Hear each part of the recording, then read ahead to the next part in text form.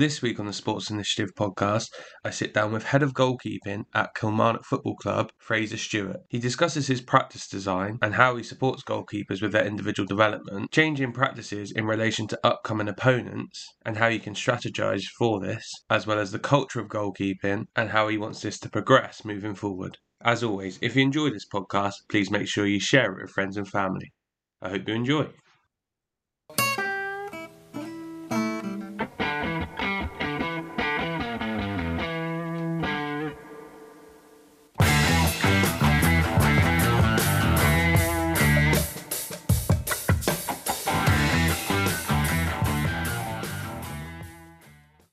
Perfect. So, Fraser, appreciate you jumping on. I know you will have a busy schedule with lots of different bits going on, but how are things in your world? All good?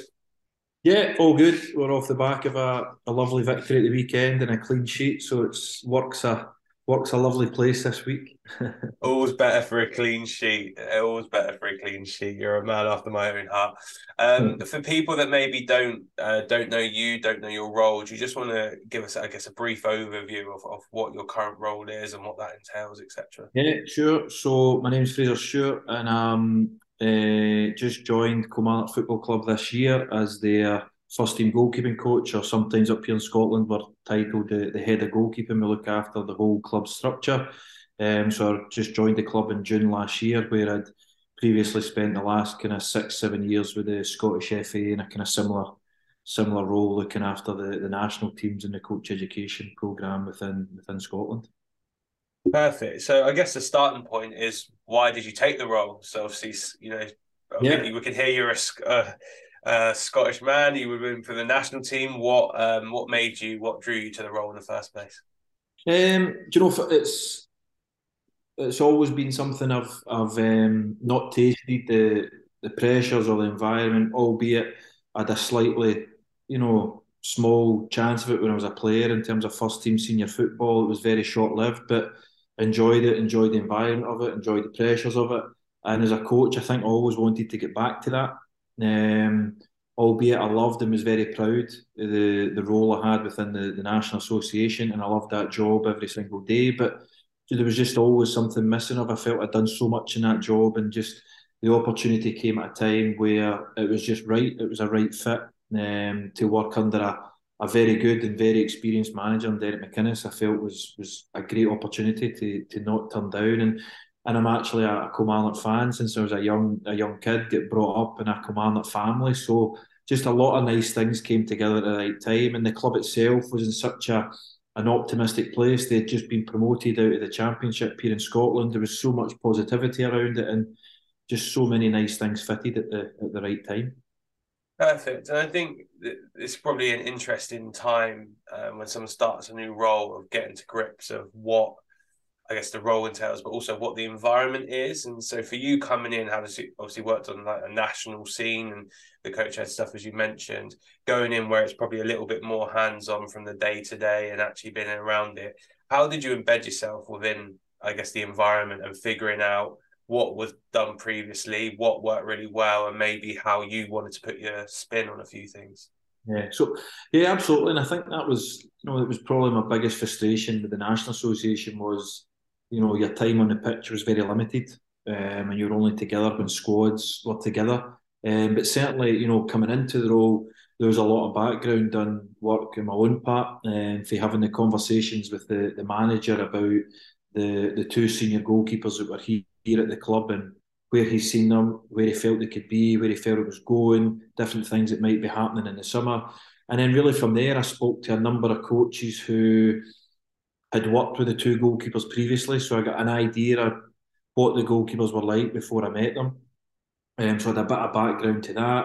I had spoke to the previous goalkeeping coach who was at the club. He'd moved on, and I spoke to him a little bit about different things. So, and lucky enough, I had a bit of a relationship with the assistant manager through coach education. I'd spoke to him a little bit, so there was at least a decent bit of background done work to just know what was in the plans to try and happen, what had been done previously, and I'd also just through my own personal kind of pleasure or enjoyment had been to a few Kilmarnock games the last year, so I knew roughly a little bit of what had been going on, where they were trying to go. So that gave me at least a starting point. And then I think once you go into a club, I had met with the general manager a couple of times just to get a feel about things and, asked a lot of questions. I think that's important. Just asked a lot of questions about what their expectations were of myself and how did they see the role and what could be developed within the role. I'm somebody who goes wholeheartedly into things. So, I wanted to understand the whole club, not just the first team environment. I wanted to understand the structures that were there in and below it, what was needing done, had meetings with the head of academy, very early on to just get a grasp of the whole club. And it was, to be fair, I think I literally had a come off international duty, which finished on a Friday, and I think by the Monday I had started with Kilmarnock, so I literally had 2 days to just get my head around what I wanted to just get out of the first couple of weeks. Don't know, you're into pre-season, so I had a lot of time to bed in what we're trying to do. So it was with a couple of, I think with a week down in Lars, we then had a week spent away in Spain. So I had a bit of time to just adjust into how, just managing the goalkeeping group, what they were like, what their personalities were like, how I could start to just put my stamp on a little things. And just more so the start of it was just getting to know everybody and get a feel for everybody and the type of goalkeepers that I had. And obviously, goalkeepers we know are an inherently smallish group, which means the personal side probably comes across more so than an outfielder's perspective. Yeah. How do you go around, I guess, understanding them as people and then understanding them, I guess, from tactical perspective, particularly in those first couple of weeks where you're trying to get to grips with them? What type of strategies did you use in that space? I think initially the first bit I done was I watched all of the starting goalkeepers. So I watched a lot of Zach Hemming coming into the club. So all his kind of video work from last year had looked at it, looked at different things about him. He had a very, very positive season, which was great. So had looked a lot into just his background, had spoke to a couple of people who were ex-goalkeeping coaches at Middlesbrough, spoke to the goalkeeping coach at Middlesbrough. So just get a full picture on Zach as best I could, both on goalkeeping points and just as a player and a person in general. And then Sam, I had actually met on a goalkeeping course, so I knew him a little bit, not great detail, but knew him a little bit from a coaching background when he'd been in one of our goalkeeping courses. But as I say, no real depth. It's really just every day. Yeah, you'll spend time with them on the training pitch, but even just 5 minutes, whether it was walking past in the corridor, chatting with them, even just at the start, just sitting down and having a coffee and just talking all things goalkeeping to just see how they see it, not just Komala, but how they see goalkeeping in general was good to understand where their preferences lie and the type of training they do and the different things, the different dynamics of certain things. So it was good to understand that. I had that with Sam at the start. Zach kind of didn't come in until maybe after the first week of pre-season, so I was playing a little bit of catch up with him, but it was the same process of just chatting, whether it be on the training pitch or whether it be away for the training pitch, just sitting, talking through a couple of things and each day building that picture of them as you go along. And then at the start, from I guess a tap point of view, Yeah. did you adapt your sessions to get, I guess, a well-rounded idea of them, or was it like, actually, here's a block of work I want to get in regardless, so we're just gonna do this block, or was it like, I'm gonna do distribution one day, Yeah. gonna do crosses the next, we might do foot saves or whatever. So by the end of this 2 week block or whatever, I have a base level of where they're at in the sessions that I know, like from previous experiences, what standards look like. What did that process look like? I think at the start, initially, my focus was just ensuring that first week I had Sam working with us. I had at that moment in time a younger goalkeeper called Curtis Lyle, and then with a really young 16-year-old kid Corey working with us. So I had three. And to be fair, my focus was primarily on ensuring that the kind of aerobic base was put into them. I think that I've always thought that first week of pre-season is a good bedding point for the season for a lot of things. So albeit there was a different focus daily, but there was still the main focus in my mind was just getting that endurance built and that capacity built to start the season. So, I can remember days of the first day we worked, it was a lot of just footwork and handling work to just see them. and I managed to get that eye done. Then the next day was more conditional work, but we'd done it with the ball in terms of passing and moving, and there were just different conditions built into that. And then almost built up through the week where there was a kind of more physical diving day, and then kind of come back down a little bit. And then we spent a week at the stadium itself before we went away on my pre-season trip to Spain. So the second week was there was a bit more technical work come in the second week. As you say, you started focusing on the diving work. You started looking at positionally how they were about the goal, where they took certain positions. And to be fair, the manager is a manager who has a lot of connection where they do a lot of small-sided games, they do a lot of game work, they do a lot of functional work. So you see a lot within that about the positions they take up, how high they want to be, how they move into line to defend certain situations. You know, and I'm not somebody who believes in I need to change these goalkeepers. I need to change everything about them. It's about working, I think, at a first team level. It's about making both of them feel as confident as they can be to be as successful as they can be when they're involved. So looking at them, how can we put them in areas to be positive, to do positive actions in the game? So rather than trying to change them all and get them to be in certain things, I'm a bit more pragmatic and know how do I get the best out of the type of goalkeeper that they are, because they're both, Zach and Sam, they're both different types. And it's about how I make them feel the best within the work within the team. But certainly there was more so that first point.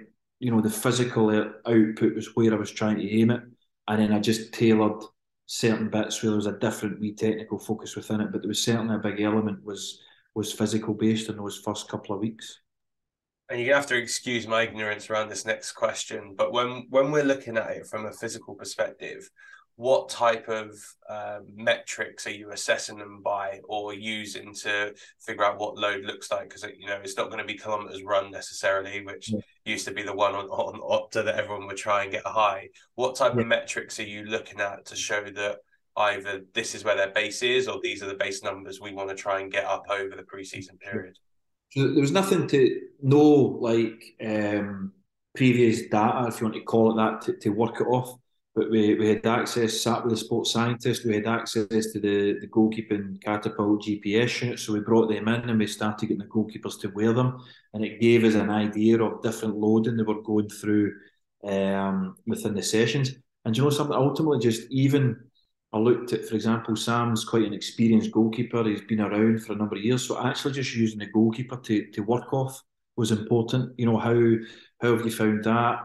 How do you find this? Because it was, again, as a coach, brand new to myself. It's the first time as a coach I've led that pre-season programme for the goalkeeper. So actually using the goalkeeper himself to come back to me, you know, they put in a scoring system every day to the sports scientist. So that comes back to you, you gauge it off that.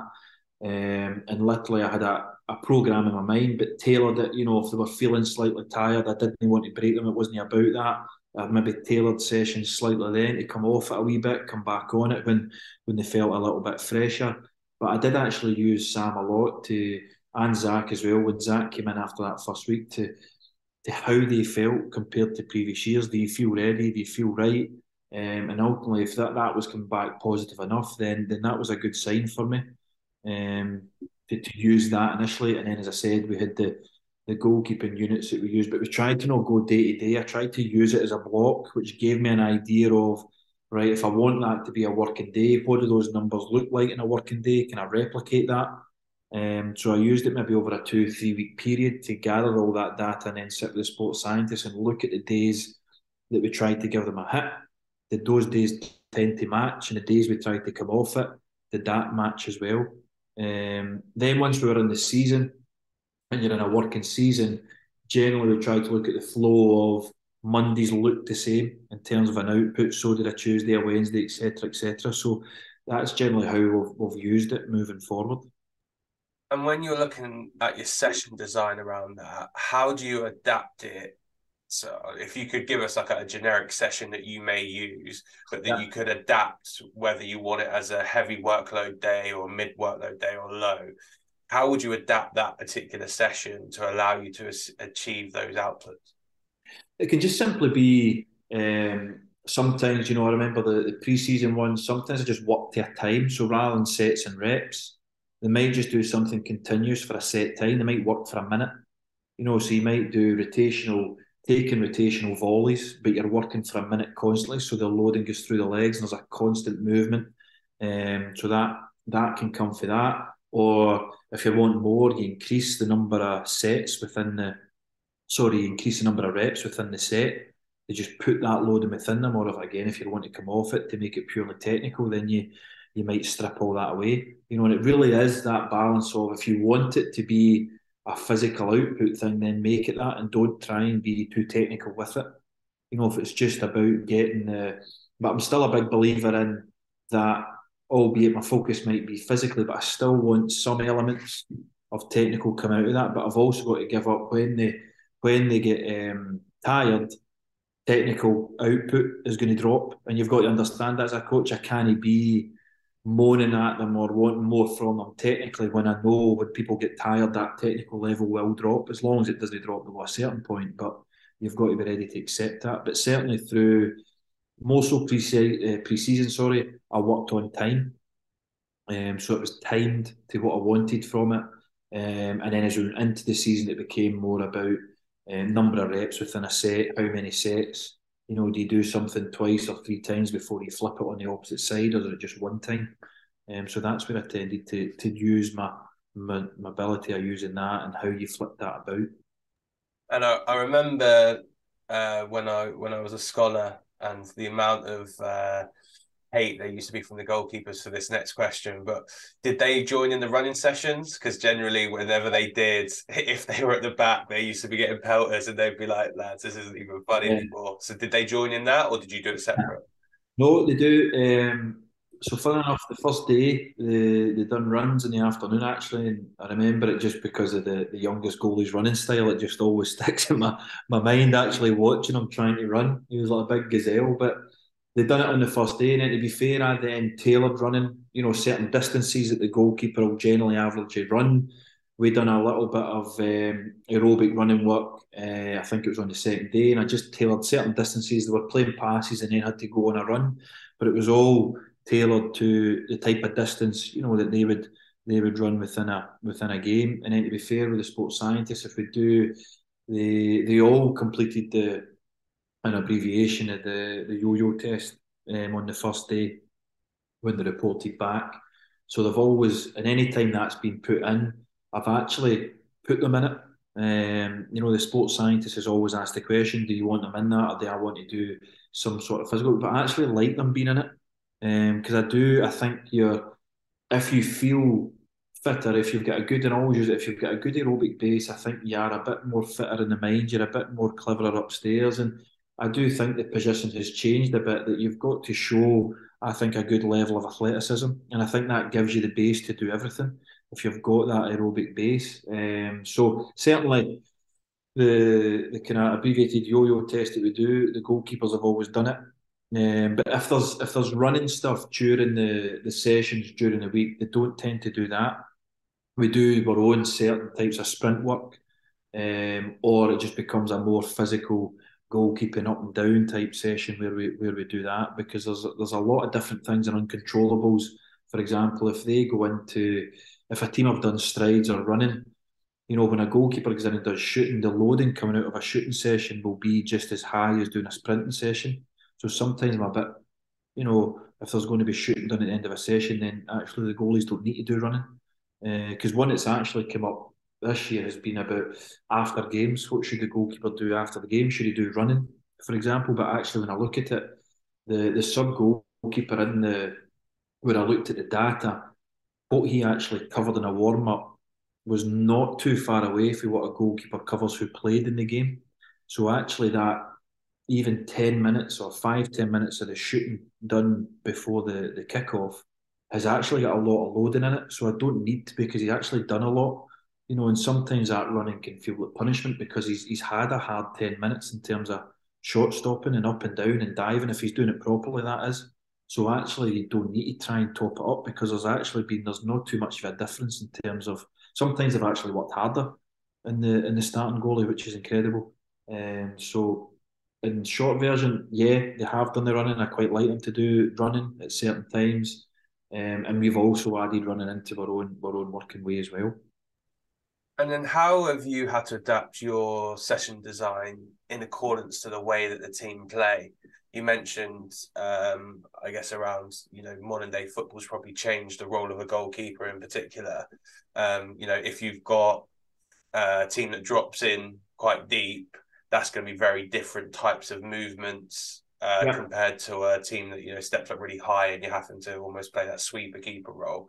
So in Yeah. terms of your session design and what you're doing with your goalies, how have you had to adapt this year?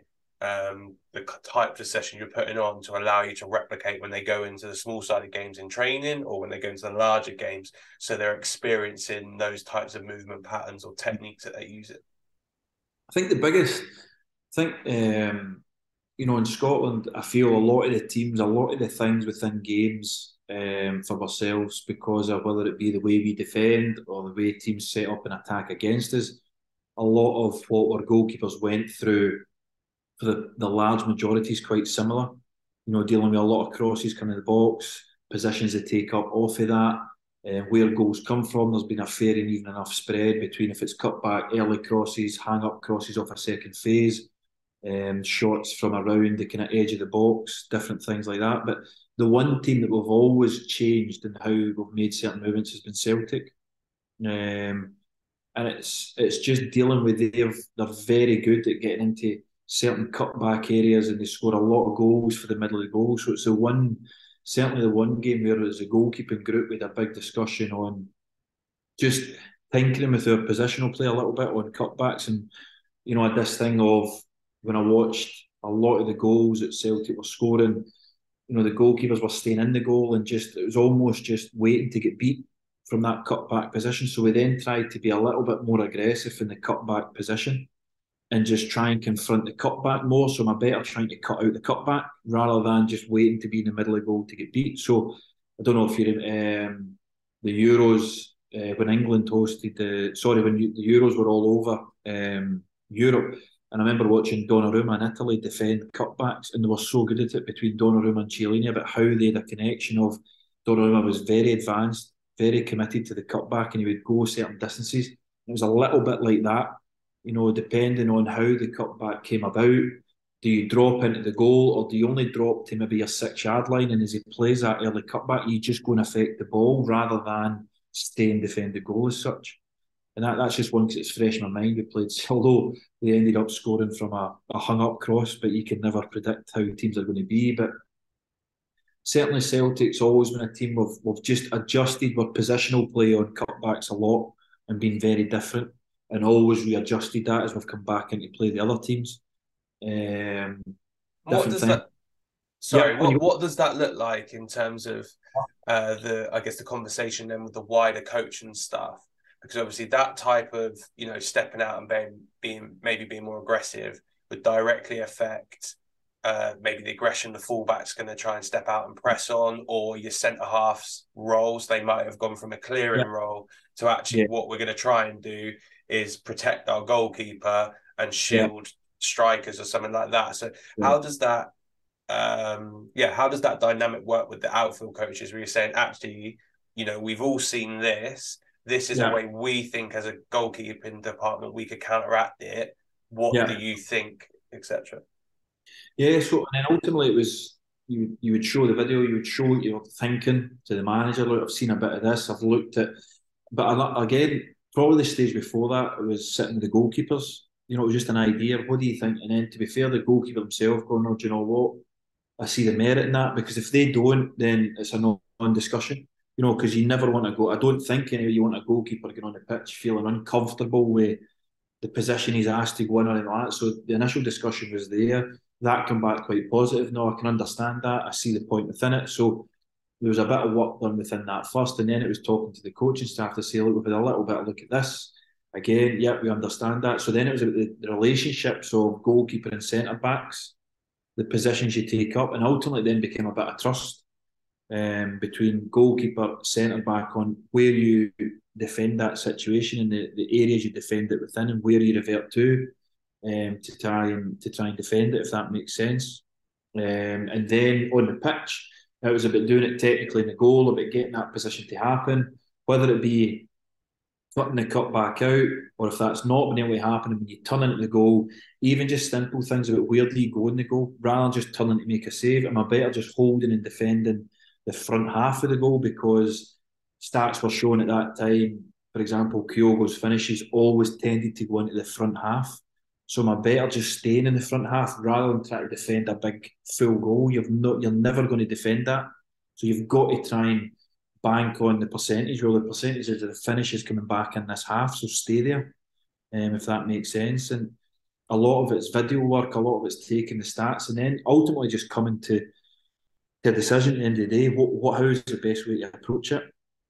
And then ultimately, it then gets pieced together. The manager has the final bit with he did a lot of functional work in the lead up to those things and how we defend those moments. And again, it was relayed that between goalkeeper and centre back, can we stop the movement getting into there, the ball getting into that area, because you almost can't always stop it, if that makes sense. Yeah, you would love to stop every movement they make, but ultimately at some point they will get in, if that makes sense. So how do you defend it when they get there? And then you mentioned a little bit in terms of actually delivering that on pitch. Obviously, I appreciate everyone now seems like we've got a game every 3 days, and the max you're going to get really is a week. How do you actually sculpt a time out during your week to practice that? Because obviously, as you mentioned earlier, during a lot of the other teams you're playing against, there's relatively one structure, and then this one's slightly different, although Yeah. there will be bits you're picking up throughout the year. So how do you actually dedicate a little bit of time to work on that in a functional setting, if you like? But really, up here in Scotland, we're a little bit different. There's not too. Yeah, you get periods of busy fixture schedules. If you're not involved in Europe or you're not involved as the big two of Celtic, a lot of it can be you get that full lead in of a week. So really, it was just built up over. For example, our schedule here at Kilmarnock will be a Monday. The starting goalkeeper will always come out and do the goalkeeping side of things, but then drops off, and then the top up's done with the other group of goalkeepers. So even from that, though, you can start to inlay that in. Just even coming in line, facing it up, taking a nice cut back, and just moving in those general terms. And then through the week, you just try and build up how much more specific to the game it becomes in terms of the movement into that position, the type of cutback, whether it's just nice across them, is it going to go with pace across them? Do you work on some that's just cutting the ball out? Do you work on some that's about catching it? Do you work on some where you just get something on the ball to stop it going beyond you? And then you take it the stage further of, right, the cutback's now happened, we've not affected it, or you've not went for it, you turn into the goal and you make those reaction saves, because that's what it's going to be. And you almost change those saves about a little bit. Some might be foot saves, as you've mentioned. Some might be going big and following the ball across the goal. Some might be allowing the feet to come in and push. If the cutback's going left, allowing your body to keep going left, or they just turn. And so we worked in a number of those different saves, and you just almost each day you do a different bit of it, if that makes sense. So the first day might be about coming in and dealing with the cutback and dealing with that and moving across the goal and those patterns. Then it might be, right, here's one type of save, next type of save, next type of save. And actually just a repetition of doing it over and over generally just embeds that in. And as you say, the functional side is just then about replicating and decision making on the ones that are there to go and be dealt with. Can you do that? If it's not there to be dealt with, then you quickly turn and defend the goal in the ways that hopefully we've dealt with. And for you as a practitioner, how do you balance, I guess, the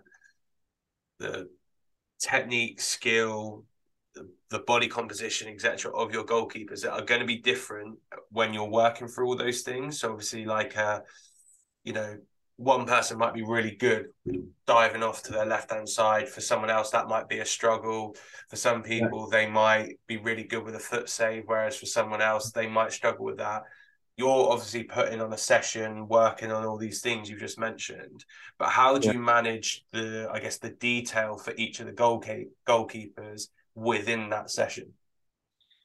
It's just that individuality bit. I don't think there is. I'm not somebody that believes in a one size fits all, as mentioned previously. And I think it's about, for example, the two goalkeepers we've got.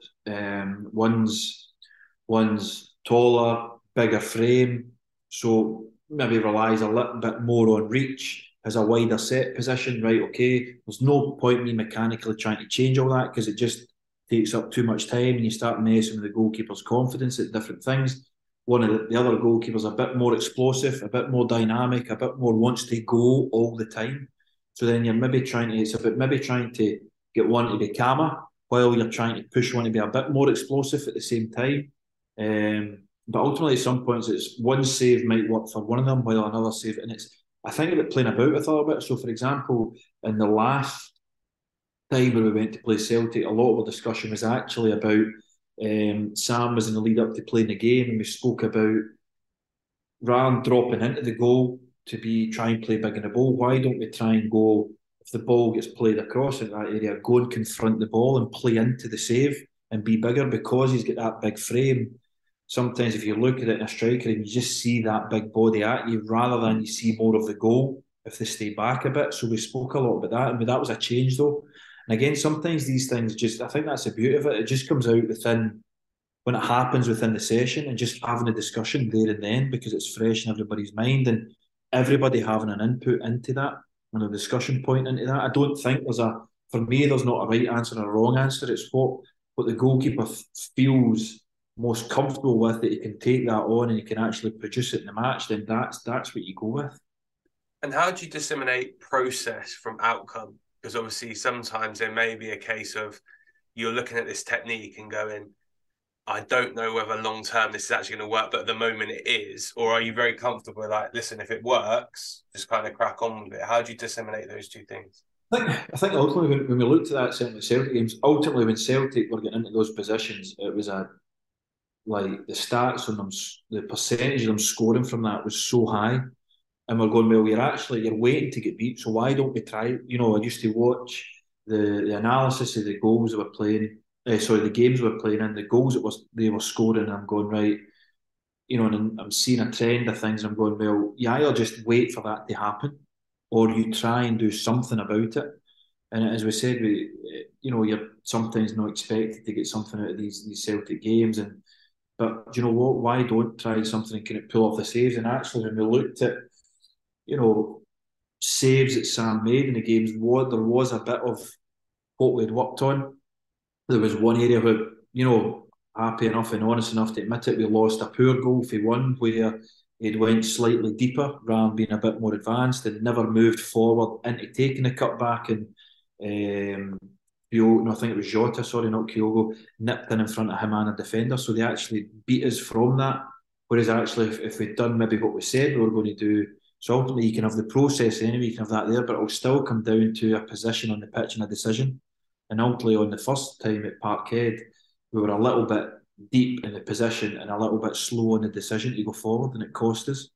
And then we readdressed that. We played them in a semi-final, changed it. We went a little bit more aggressive again, and it became a little bit more positive, where we defended effectively from the post to the 6 yard line and went really aggressive on it rather than staying inside the goal a little bit. So almost each time we changed it again.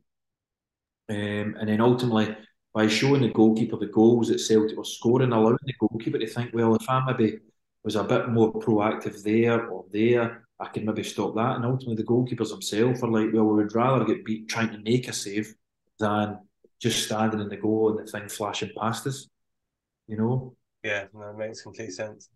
I guess one of the things that's really intrigued me from the goalkeeper side is that dynamic of having, I guess, a first choice and then a second choice, and how you manage that dynamic as a coach, but also how they manage it within the group, and I guess them understanding and defining their roles.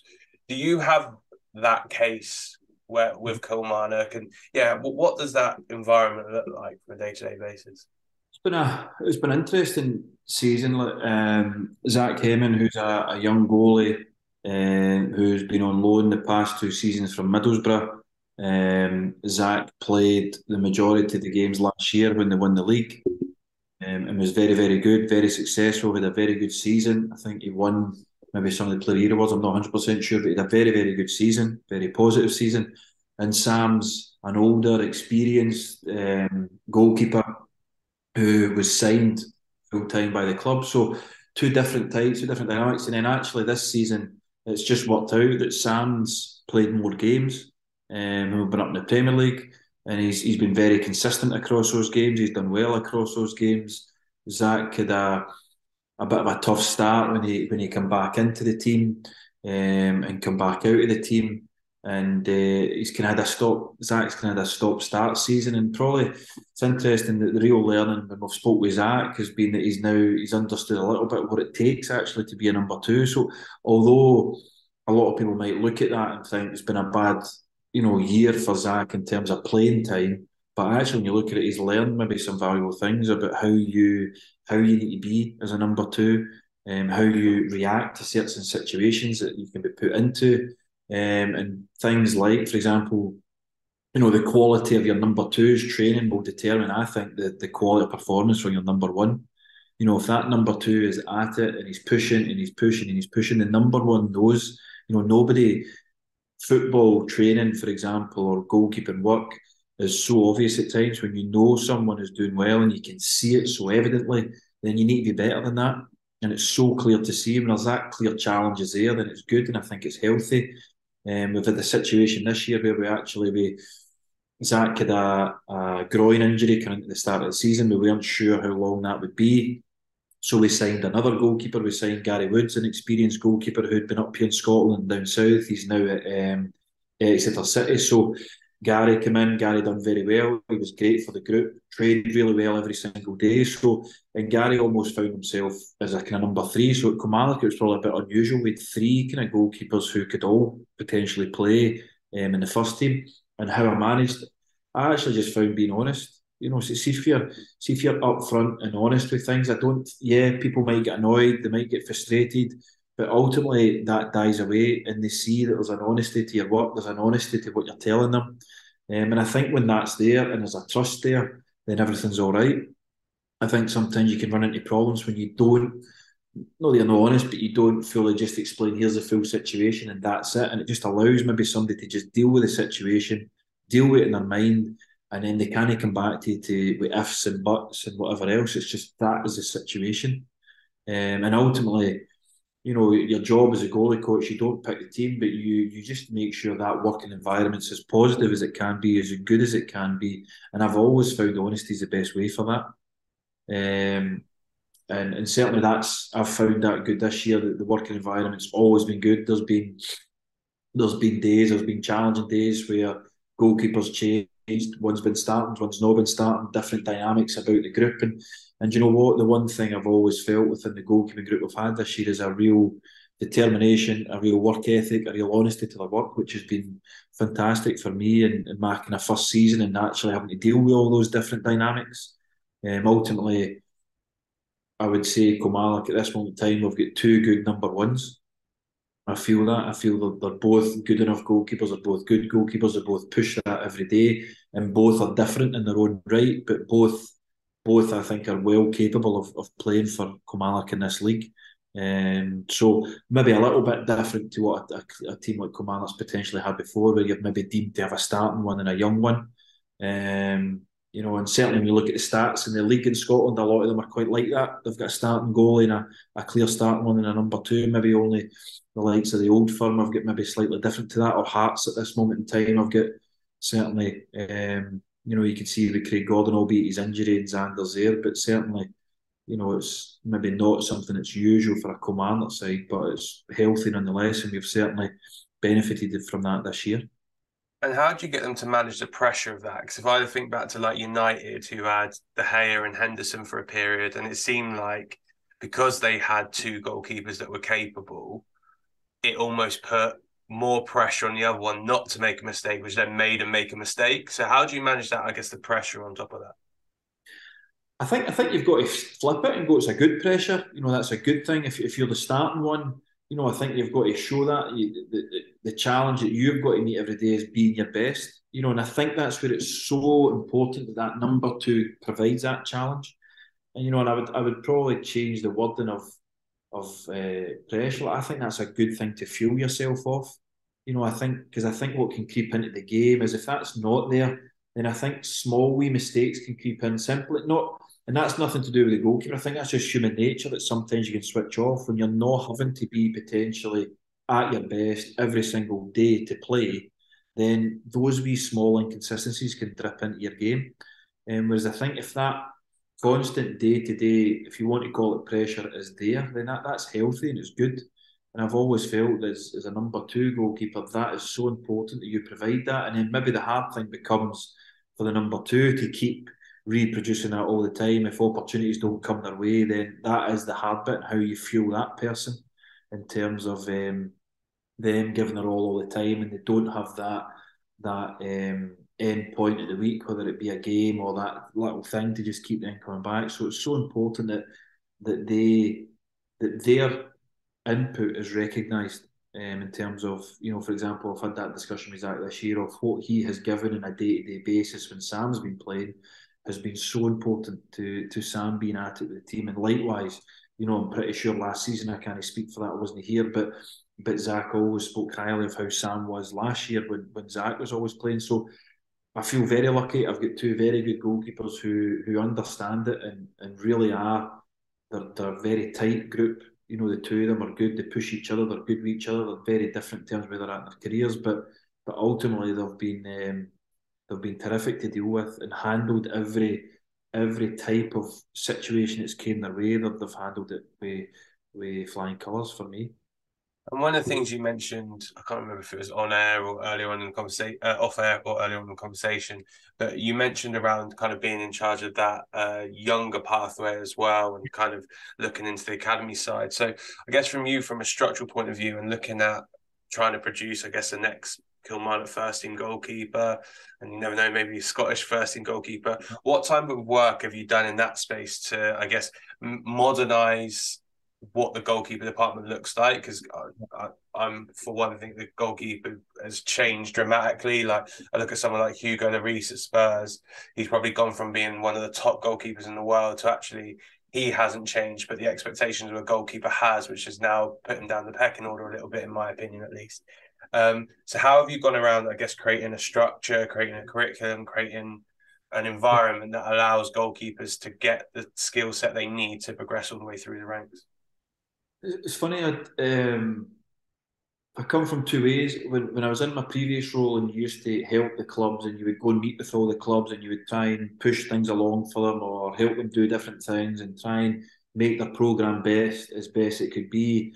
And you had an idea of what you would do if you went into a club. And I've almost flipped myself completely since coming to this job and actually been about, you can have the best curriculum in the world, but if you don't bring it to life on a pitch, it's worthless. You can have the best structure in the world, but if you don't actually follow it through when it comes to key decision moments of, for example, sticking with a young goalie when they're going through a tough moment, if you don't actually back those things up and do it's a complete waste of time. And I've found that when I've been in this job recently, and I've found myself actually, do you know what? The better I am on the pitch with these young goalies, the more access I can get to them, and the more time I spend with them, then the better they're naturally becoming. The more repetition of doing the right thing over and over again has been so important. And yep, wrapped around and behind all that, there's a structure, there's a way of working. But ultimately, I still go back to the basic thing of if it's not right on the pitch and the quality is not delivered to them on the pitch, you're wasting your time. And it's the hardest thing I've found is being how how can you relinquish bits of that to find the right type of coaches to come into your club. Kilmarnock had been a club where there wasn't there was a bit of structure, but not a massive amount of structure. So I actually had a kind of blank canvas in how I wanted to shape it. We've done a bit of that. We've structured things. This summer we'll structure it a little bit more again. But in terms of staffing wise, there's myself and there's a couple of part-time goalie coaches. That's just where the club is at the moment. Would I love to go and find another full-time goalie coach to come in and work? I absolutely would, but the situation is what it is, and actually that's what I found. I've enjoyed it because do you know what?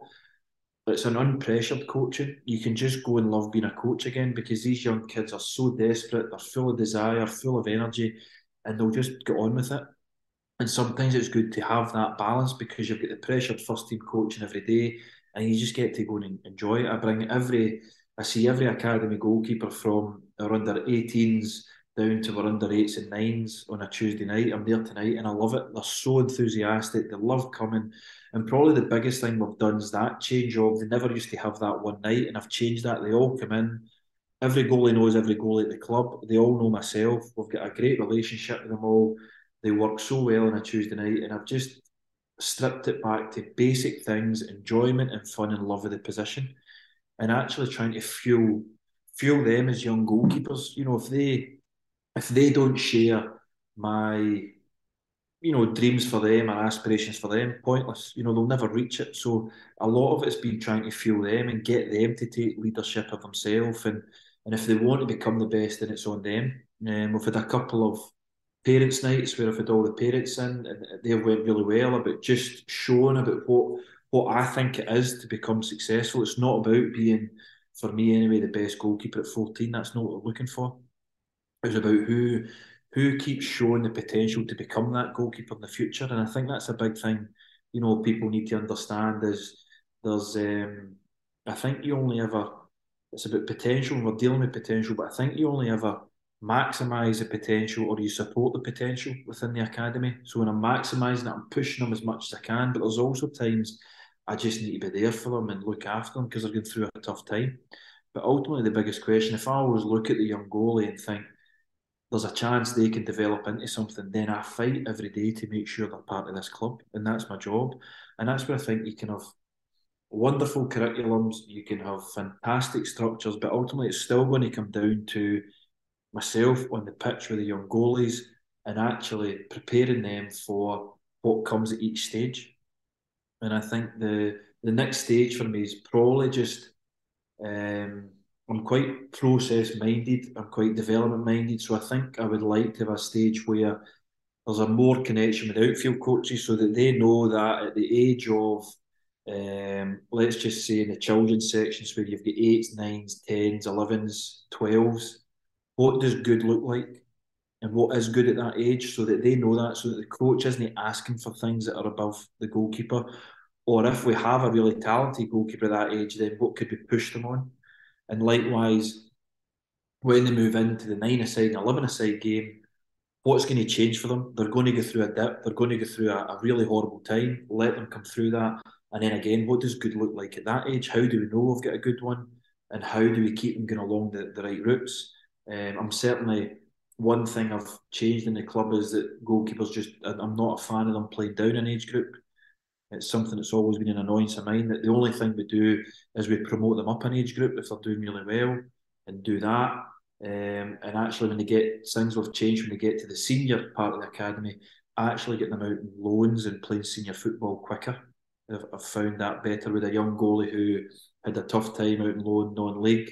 He's come back in. We've done a lot of work with him. He's went back out non-league, and I've watched him recently, and he's just a far better goalkeeper. He's far more confident within himself. And that's been nothing other than that young kid working hard every day and building confidence within himself. So, whether it's great to have structures, for me, it still comes back to coaching at the end of the day. It still comes back to me with a bag of balls and my goalie. And can I get him to buy into himself, to making himself better, to have that drive, to have that ambition every day, to keep going. And ultimately, where they want to go to, they'll get there. And it's just my job to help support that or to push that in any way I can. But as I say, we've been good dialogue with the outfield staff, the outfield coaches, the parents, and trying to just bring a better connection to everything. The head of academy, Paul DeJackson, was brilliant. He lets you get on with it. He lets you go and put things in place, and he's always there to chat to. And he's been very supportive of all the work we've done so far. We've got a lot to do, but I think just small things we've brought in of having all the goalkeepers together in one night. The next stage is probably I want to bring a little bit more structure to how they work out with that night, and when they're with a goalie coach and their teams, I think we can be a bit more specific there. And then ultimately trying to transition them into full-time positions. I think there's a little bit more work we can do there about potentially get some better work done on day release and things like that. But I still go back to it. I had loads of ideas when I came out my last job, but I went so back to basics of, do you know what? If I'm really good for them every night on the pitch and with them, and they bring their best every single time they're with me, then they'll get better. and I, then naturally that will make them better. I like the idea of that one night thing, as you said, of mention of It's having great. that, just role modeling, support, and all of that type of stuff. It's such a great way of allowing them to do it. You can imagine the weather up here in Scotland's no pleasant at times, and actually I felt bad the other night. We were out, and it was quite cold. It had been windy, so they were freezing. I'd had them diving, so they were soaked diving. Then the wind came, so they were absolutely freezing, and it was that. And I just kept going at them, make more saves, push yourself, keep diving, and they were these wee kids were chittering away. But you know what? I loved it because they still done it, and they threw themselves to dive it, and they fuel you because they come with such enthusiasm. And I think in Scotland we're world class in Scotland at telling people what they can't do. You know what I mean? And I think at some point you've got to calm down and go, he's 12. What can he do? What are the positives? Right, that's the positives, right? And I think, well, this is right or wrong. I think sometimes people are lazy in terms of coaching because they don't want to go and work on what they can't do, make them better. But that's my job as a coach. My job as a coach is to make you better. That's why you're here. You're here because we've seen talent. My job's to get you to that talent at the end of the line, not by 14.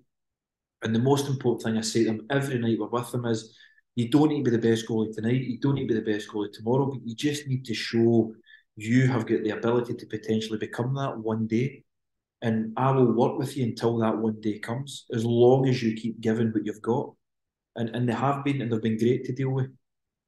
I think anyone listening to this will be able to hear your enthusiasm, and the younger kids will definitely, that allows you to receive that from them when you're in and around them and their enjoyment of football stuff, which is great.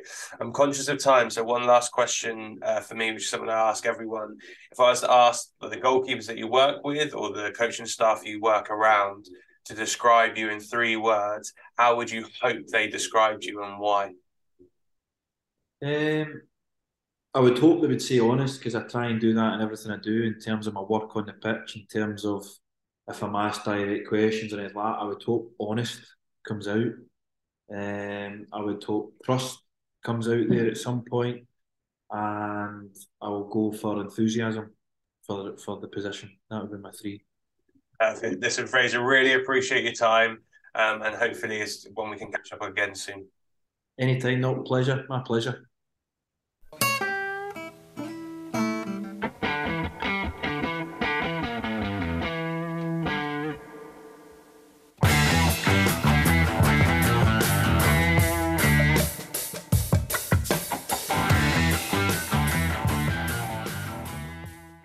Thanks for listening to the Sports Initiative podcast with me, Michael Wright. Please remember to follow us on Twitter, Facebook, and Instagram at the Sports Initiative Podcast, and share this podcast with friends and family. I'll see you next week.